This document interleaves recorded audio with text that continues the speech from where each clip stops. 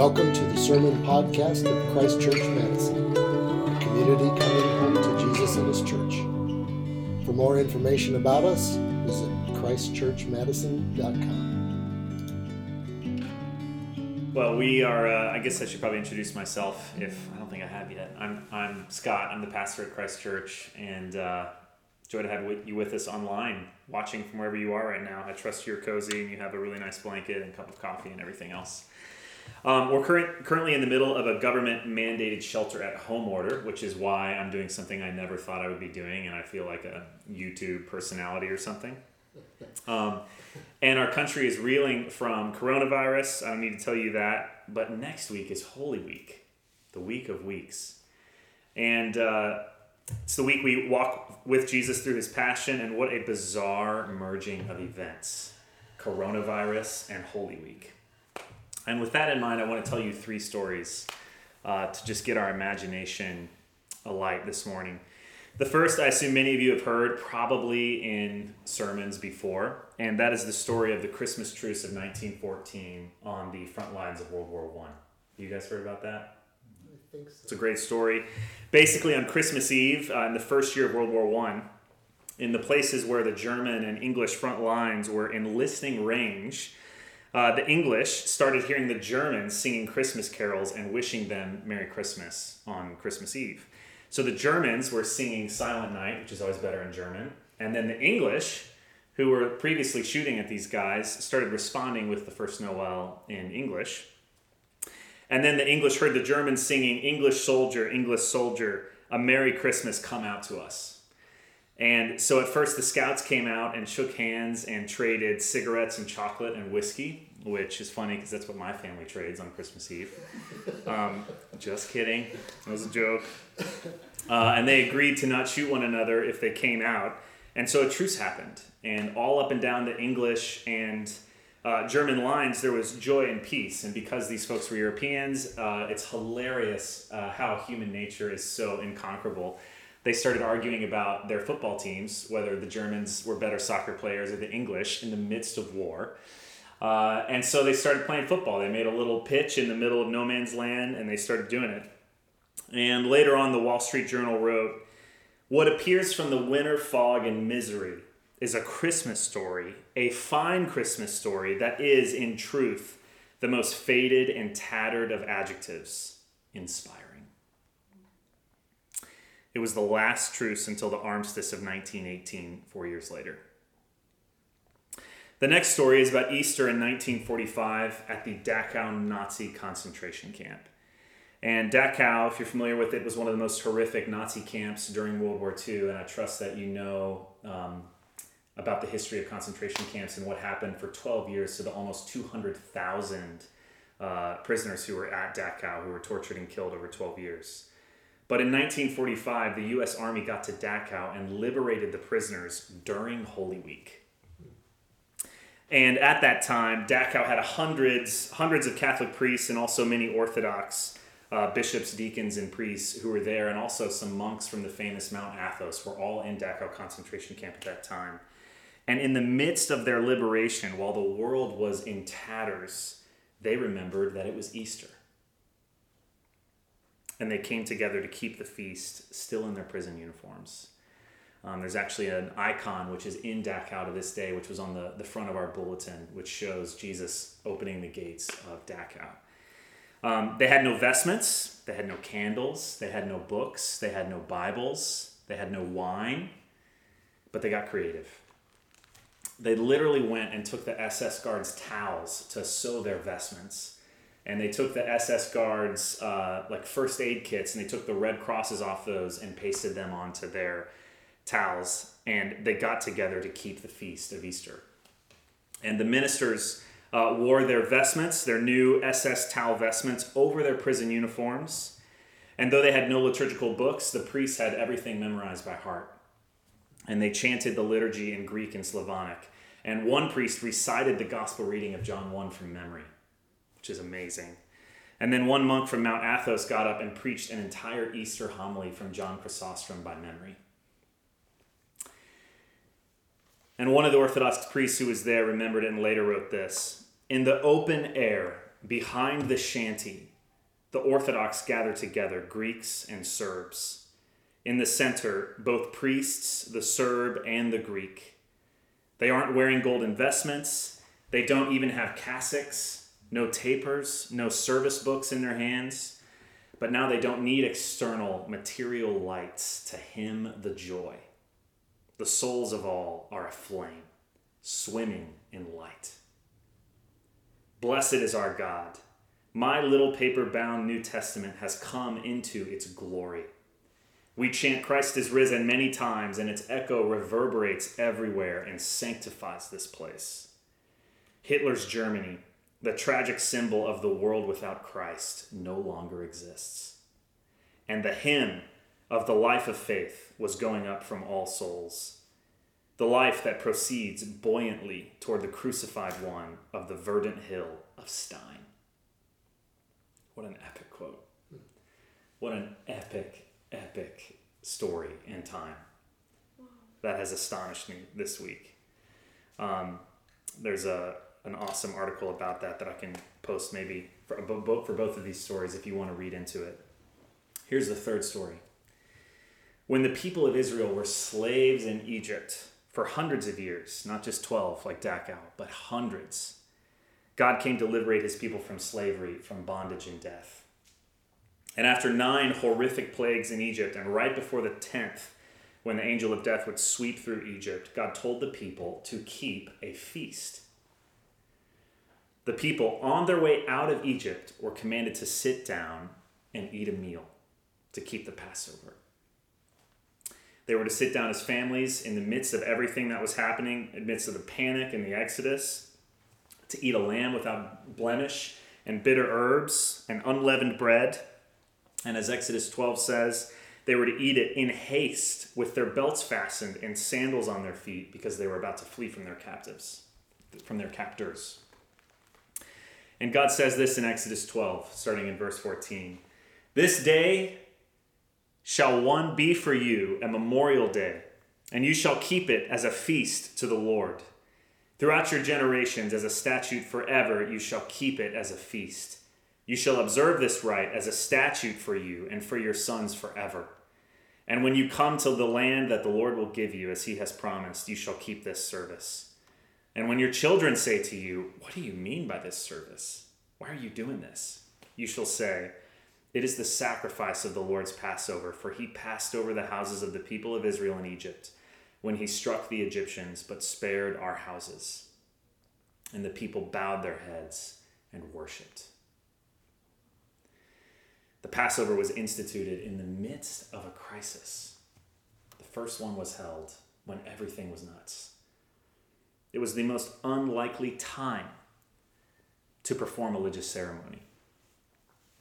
But that was God's command, not to run out as fast as they could, but first to keep the feast. And it was given as a memorial for them, a sacramental experience for them, not only in that first time when they celebrated it in Egypt, but for every time they would do it after that. And what does the Passover prefigure? Christ. Right, the Passion of Jesus, Holy Week, right? Jesus celebrated the Passover on Maundy Thursday with his disciples.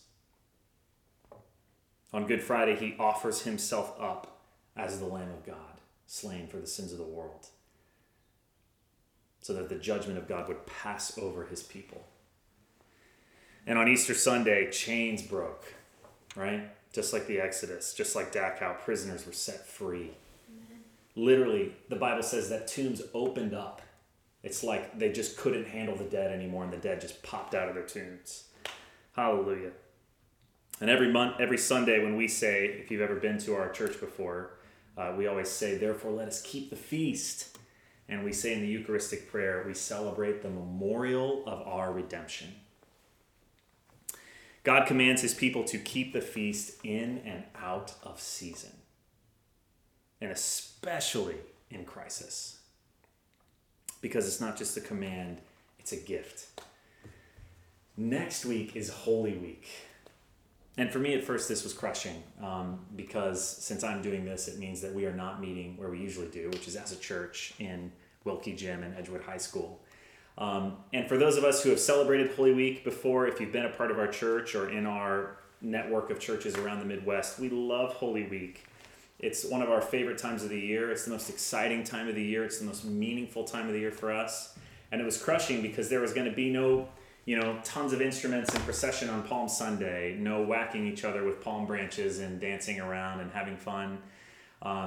No washing each other's feet all together on Monday, Thursday. No Good Friday service, which is one of our favorite evenings of the year. No praying and laying on hands of one another. That's one of the things coronavirus has taken away from us. No venerating the cross. And then no Easter acclamation. That great explosion of joy that we've been waiting for when we, with Christ in the resurrection, break out of our tombs. No dancing, and then no pancakes, for goodness sakes. At least not together. And also, we're still figuring out how to do it, but we're still going to do some types. And at first I thought about it, it seems almost insensitive to celebrate Holy Week or even to try in the midst of what's happening right now, in the midst of coronavirus. So to call people to focus on the Lord and celebrating the church calendar while the world is spinning almost feels a little bit insensitive. Like, shouldn't we be focusing on something else? Like, there is other stuff going on. We don't have the time to do this. But as I've thought about the Passover, I wonder if Israelites might have thought the same thing. Like, do we really need to sit down right now and have a meal? Can we not, just leave Egypt? Why don't we celebrate it later when we're really safe and on the other side of the Jordan? But then something has just flipped for me recently, and I've just started realizing how precious and how timely it is that next week is Holy Week. Yeah. In an unprecedented time for our generation, perhaps the greatest pandemic that we will ever experience, when our governor has literally commanded us to stay at home and stop. When fears and rumors and invisible virus enemies are all around us and the economy is crashing, right in the middle of everything, God has gifted us the great feast. Those in Dachau didn't even wait to change their uniforms before they celebrated Easter. I love that. They did it as the first thing, still in the concentration camp, they celebrated Easter. Those in World War I were lifted out of their misery and horror through the Feast of Christmas, which has its roots in the incarnation of Jesus, coming into the midst of trenches. And I pray that Holy Week in 2020 would have the similar experience for us in the season of coronavirus. Right in the middle of our order to stay at home, we have Holy Week. Mm-hmm. May it sweep us up. May it, as that Orthodox priest says, set our souls aflame, and may we swim in the light. Now, in some ways, it's dangerous to use the analogies of World War I and Dachau to talk about our situation because they are very, very dissimilar. It would be a disservice to the memory of those people and to us to think that we are suffering in the same way. We are not. And yet, this is a unique situation. It's an unprecedented situation. There is a lot of fear. People are asking much bigger questions than we were 2 weeks ago in all of culture, not just in our church. And it's going to be bizarre because we're not going to be allowed to go to church during Holy Week. So I think the thinking about this being as a precious thing in the midst of crisis is really, really helpful for us. In the middle of it all, here comes the triumphal procession and the hosannas and the cross and the empty tomb. Amen. So 2 things I just want to finish for thinking about. Why do we celebrate Holy Week in the midst of crisis? If we know it's awesome, and even with the Passover and these stories, why are we doing it? What are we going to get out of that? Why is it significant? And then second, and much more briefly, how are we going to do that? Just a little bit on practically what that's going to look like for us next week. So to begin with why, 3 things stick out to me from the scriptures and the testimony of the church, like those we've already mentioned. So three reasons why. First, it grounds us. Celebrating Holy Week in crisis grounds us. The structures of the world and our individual lives are literally melting around us. We discussed this, but our economy is reeling, our medical system is reeling, our individual lives are being thrown for a loop. I mean, my life routine, I am a utter creature of habit. I've eaten the same sandwich or lunch for 5 years straight. And every day of the week, I work from a certain place. I have certain meetings with certain people. Our family has a certain routine we do on our Sabbath day and on Sunday morning, and every single part of my routine has been utterly thrown into oblivion. And now I'm preaching into a camera. And I've talked to so many of you in our church, and I know that it's the same for all of us. I've heard stories of working from like closets and bedrooms and like trying to figure out what to do with families that everybody's pulling their hair out. Like we are all in this situation where it's all over the place. And many things melt, but nothing can touch the crucifixion and the resurrection. And nothing but Jesus coming back can stop the church calendar from us keeping the feast until we stand in his presence in the great feast of the marriage supper of the Lamb. We will do this. Coronavirus can cancel a lot of things, but it can't cancel Easter. Hallelujah. The memorial of our redemption. It'll change how we do it, but it cannot change that we do it. And so celebrating the resurrection is in itself a proclamation of the gospel. Celebrating Holy Week in the midst of coronavirus is an act of defiance against the powers of sin and death. Those blessed saints in Dachau celebrating Easter with SS guards, towels, is the most punk rock thing I've heard of in years. It's amazing. It's screaming into a disordered, chaotic world that some things never change. So Holy Week is there for us to be a firm point in a melting world, a reminder of things that don't change. So when you celebrate it in your home, and I'll talk about how we're going to do that, and we all commune together online, let it be for us a reminder that some things never change.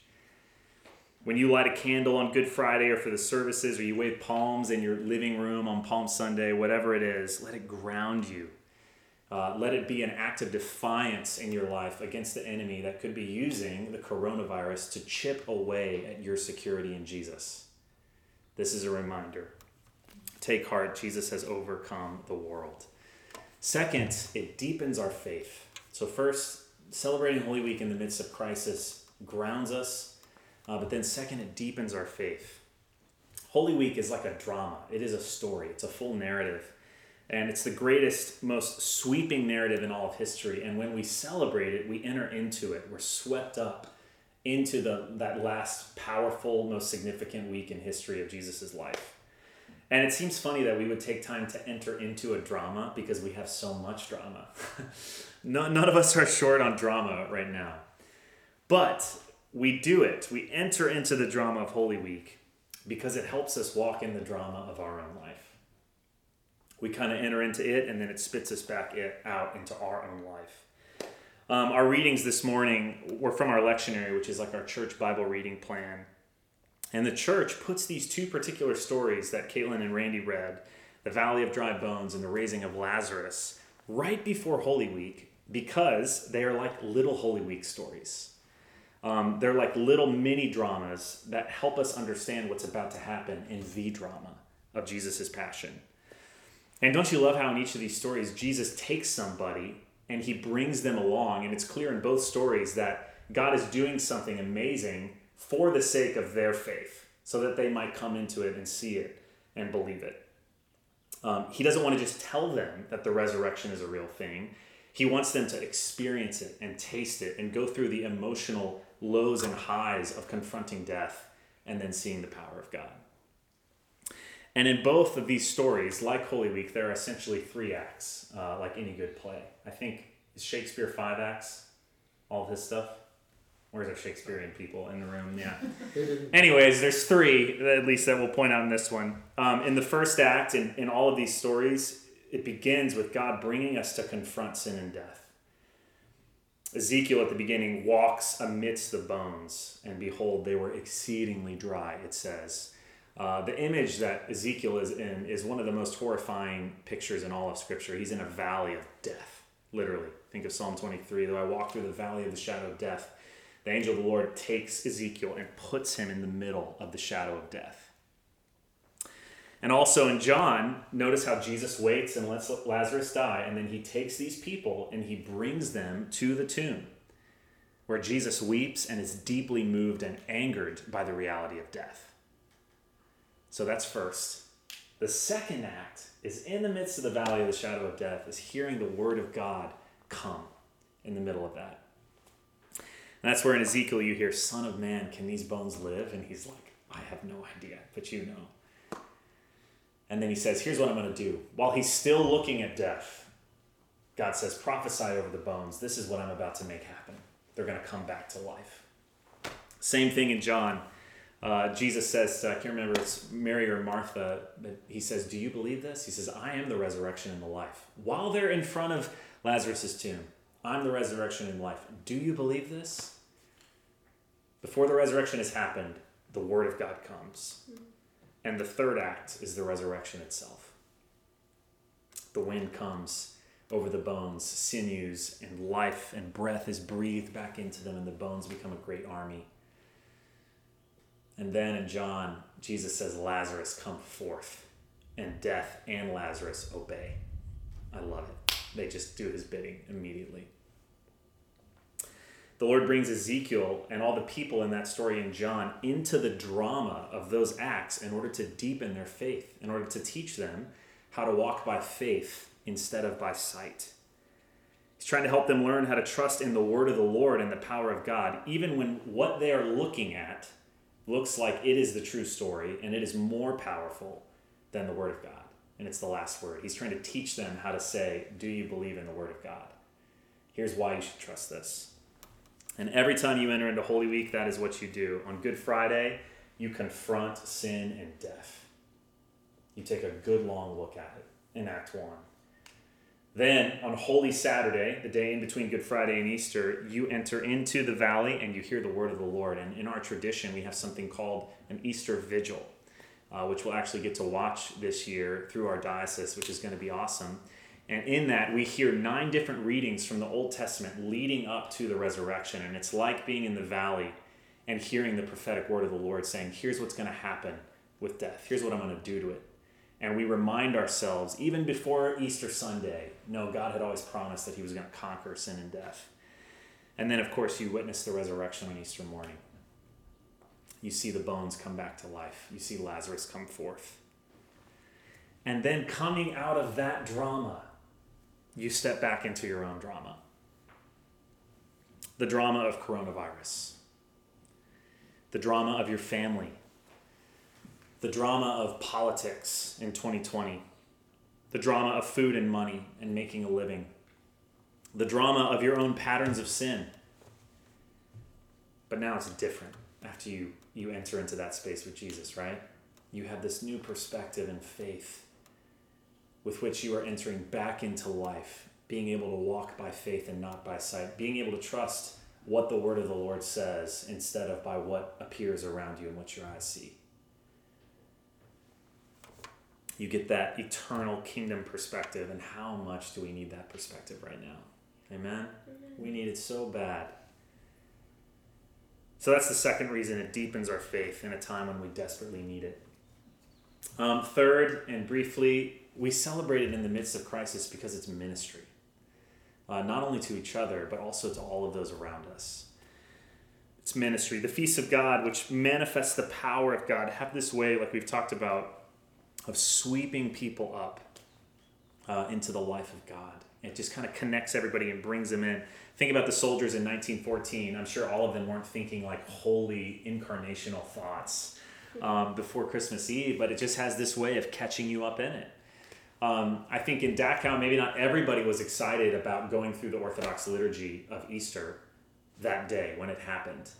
But who could not have been moved and brought up into, like that priest says, into the souls aflame and swimming in light when they heard somebody quote John 1 in Greek and say, in the midst of the concentration camp, in the beginning was the Word, and the Word was with God, and the Word was God.